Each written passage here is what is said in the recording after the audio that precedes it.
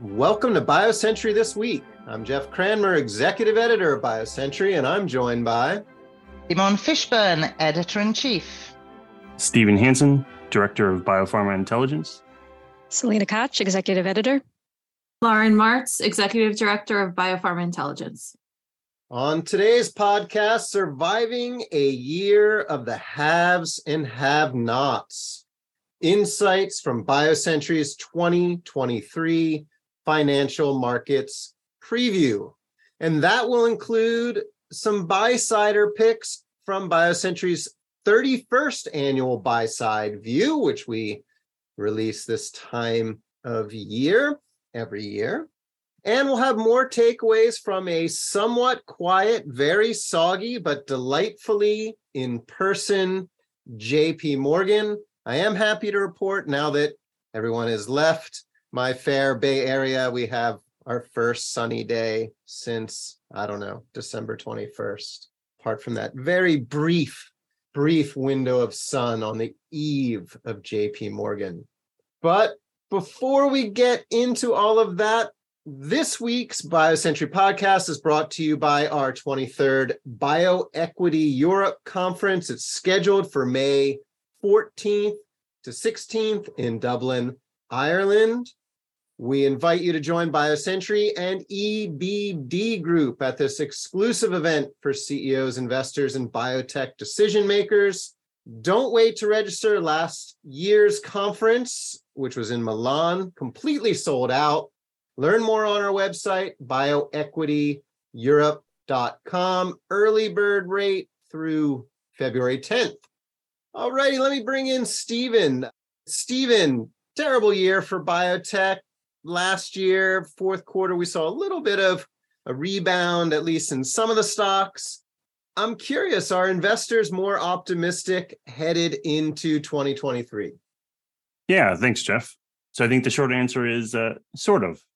And what I mean by that is that from my discussions, there's pretty broad consensus that 2023 is not going to see sort of the broader biotech indices kind of revisit their bottoms that we saw last May. A lot of people think that we've seen the bottom now, and now the question is, how long is sort of this tail going to be for the sector?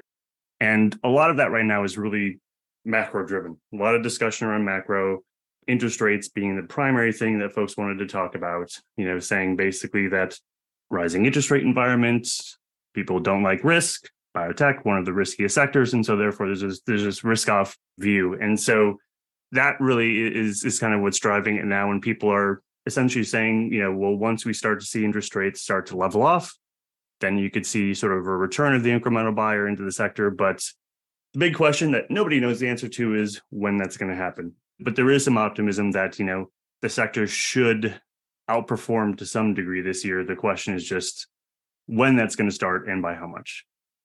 All right. And what about financings? What are expectations for that coming back this year? Sure. And so this is where I think a lot of that risk appetite kind of plays into it, because as you said, you read this, the title of the story was sort of the have and the have nots. And that was the sense that, again, almost everyone sort of said is that if you're a company where you have had clinical data that has de-risked your programs sufficiently, or you have a catalyst upcoming that can de-risk your programs, there is interest. And I think we've seen that in the fourth quarter. If you look at some of the stock moves post clinical data, we've mentioned these maybe before, but like the Madrigal MASH data, the Prometheus data, there are numerous examples where you saw a sort of real strong buy from the investor side after positive data. And so I think, the feeling is that there is money out there that's looking for new ideas, and that if you have a de-risked asset post data, there's plenty of money to come into that. The problem, I think, will be for the companies that are short of cash and don't have a catalyst upcoming. And that's where the survival bit, I think, really comes in. Yeah, I heard really similar things from Kieran Reddy, who is the Senior Managing Director at Blackstone Life Sciences, on last week's BioCentury show. He called it a year of hot and cold, Stephen. He talked about this as a year that, 2022 was this big shock and 2023 is like digesting that. But he really reiterated the point that you were making And he cited like Prometheus, which had good data in ulcerative colitis and Crohn's that was very robust, superior in the refractory patient population and was rewarded, right, by the markets.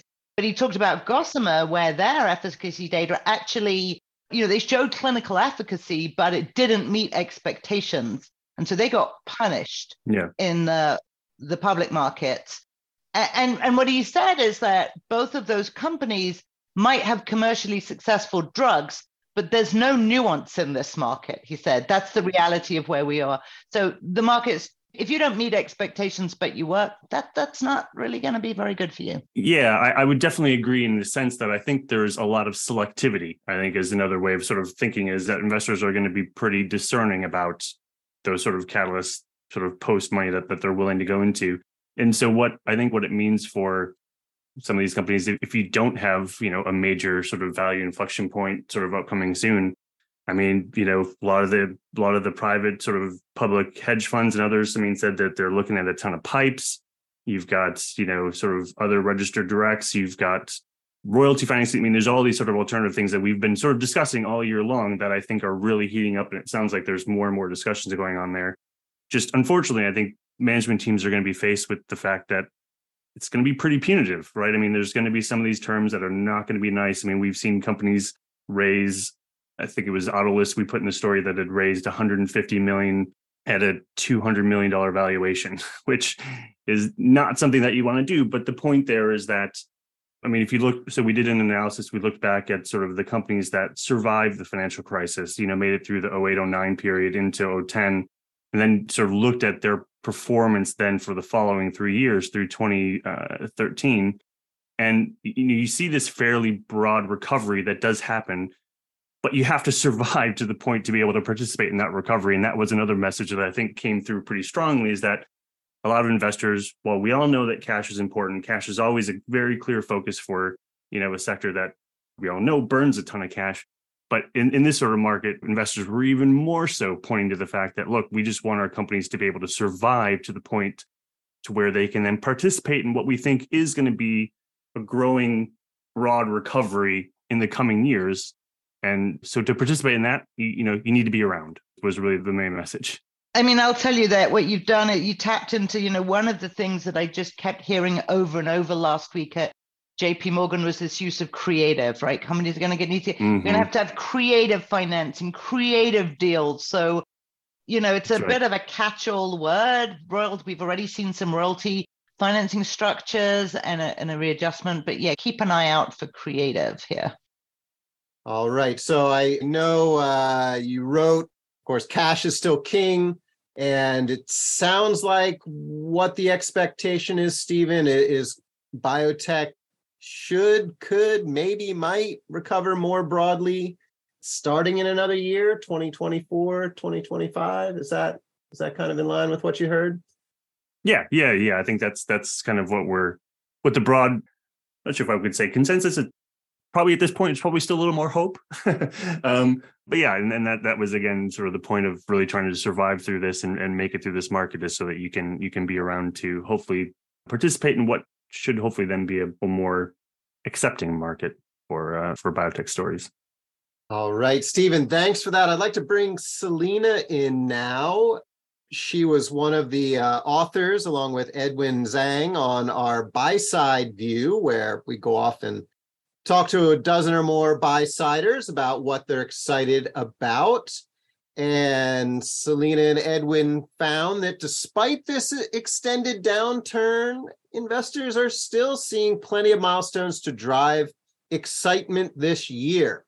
Selena, what are investors excited about? Thanks, Jeff. So, like you said, cash is still king, but something that may not be king this year for a first time in a long time might be oncology. Okay, that's a little cheeky on my part, but obviously it's still going to be a major focus for a long time. But within this collection of buy-siders we happen to interview, selection caveats, bias caveats aside, when normally these conversations at the start of the year would be dominated by talk of cancer programs or new modalities for cancer or new targets for cancer, this and that, they were a little less about cancer this year. And I think there's a kind of feeling that bispecifics and ADCs, these modalities where we've seen really great progress in recent years, that's going to plod along and continue. But the next cutting edge technology is something that could be transformational, like an allogeneic T-cell therapy, for example, is just going to need more time. So there's tons of interest there still, but maybe not 2023 story. So what themes did emerge then? Like, there were a lot of the conversations were about gene therapy. Obviously, we saw really important regulatory approvals last year for gene therapies, showing that, FDA is willing to approve these, and they don't have to be for the smallest niche indications. They can be a bit bigger. So presumably the indications can get bigger still. And now 2023 is going to be a test of their commercial success.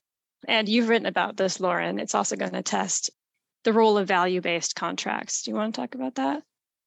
I think everyone's expecting these gene therapies to get off to a relatively slow start too. So I don't know exactly how much of an indication of peak commercial potential we'll have this year for some of these products, but I think we will start to see more come out about the value-based contracts that are signed and how companies are going to work with payers to get these really expensive drugs on the market. So 3 of the approvals last year were the 3 most expensive drugs ever approved. And I also thought there's a table published in the story with milestones for this year. And I thought there were some really interesting upcoming gene therapy milestones beyond the commercial angle. The first potential approval of a gene therapy for DMD. And we followed that story really closely. There are some interesting safety issues with DMD. So I think that'll be one that everyone's going to pay attention to. And you also have the BioMarin hemophilia A gene therapy that's up for approval. And this would be the biggest indication for that modality that we've yet seen on the market. So just, digging into a couple of threads that have come up there, starting with what you just said, I think it's really important for gene therapies that we start to see them in these indications with larger populations, not just the very niche ones. And that's going to be important for the pricing. That's going to be just important for the understanding the technology and how useful it can be. And at the same time, we are coming, and we've seen this before, into like a showdown of modalities, right? Is it going to be, pitting your gene therapy versus, are they RNAi or oligotherapies in certain diseases, which aren't necessarily the big ones. They may be more smaller population orphan diseases, but you get an opportunity really to pit this modality versus that one.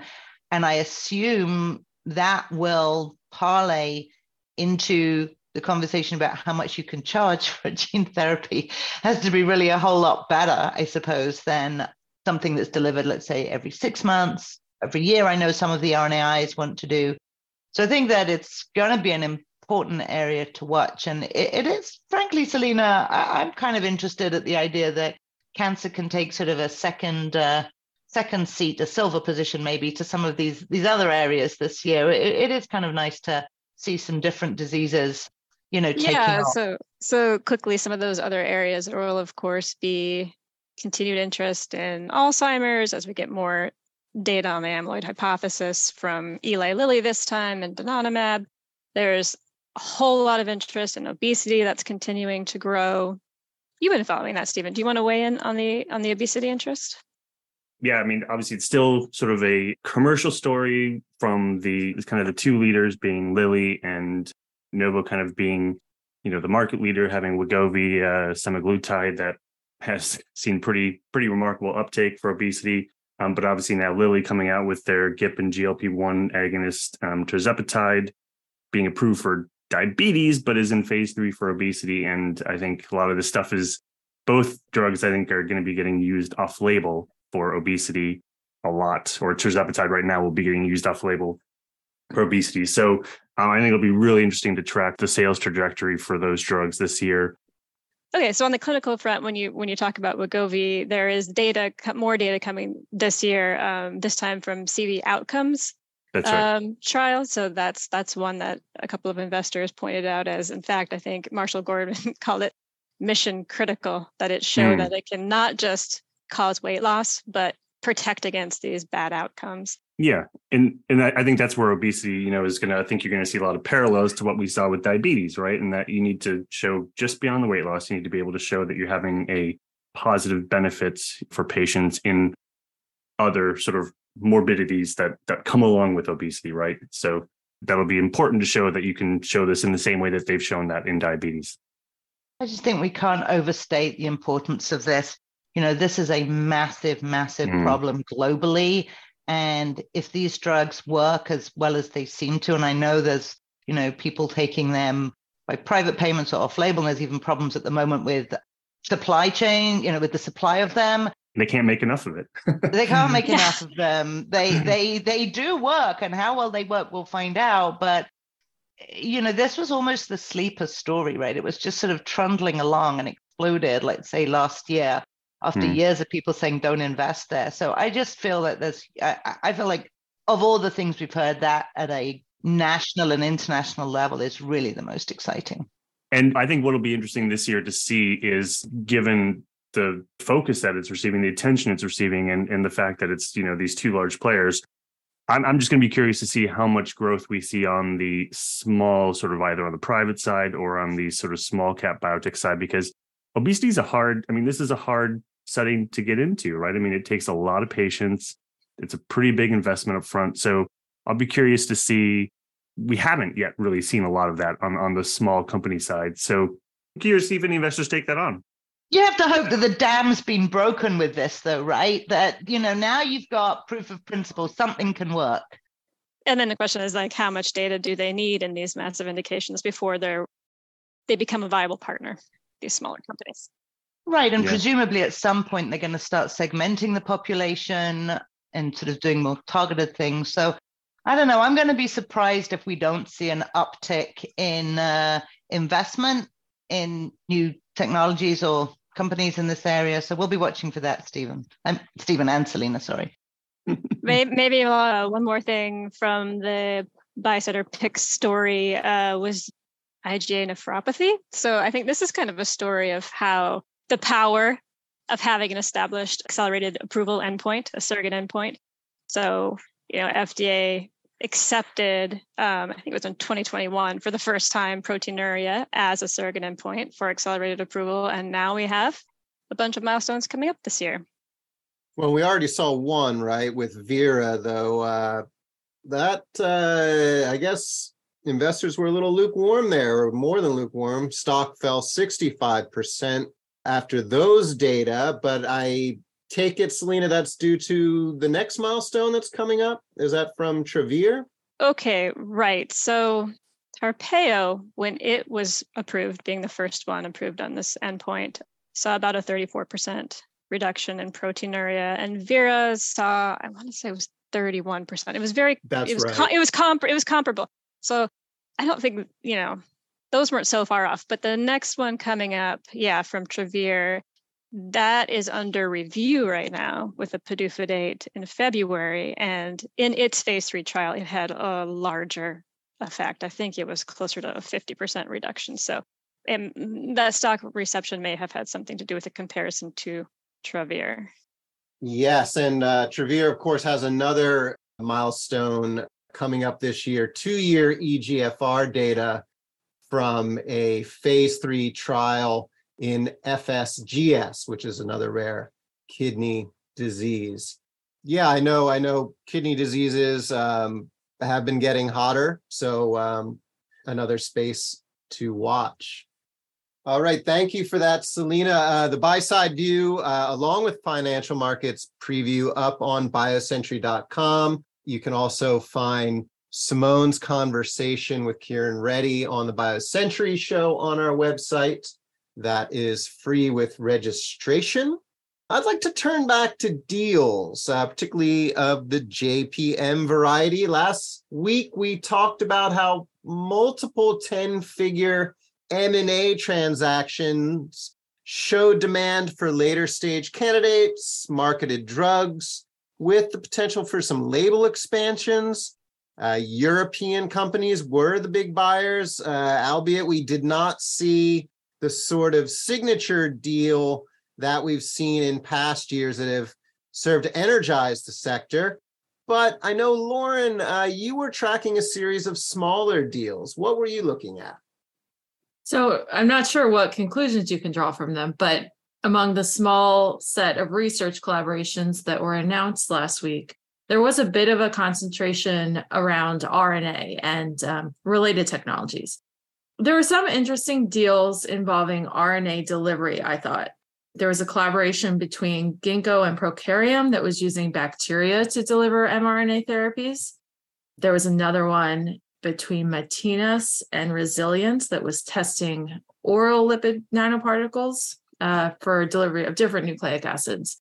And then there was one between Bayer and Recode that we wrote about that was not specific to RNA, but I think it was for different gene editing technologies, which do include delivering RNA components often, and DNA cargo that used organ-targeted LNPs.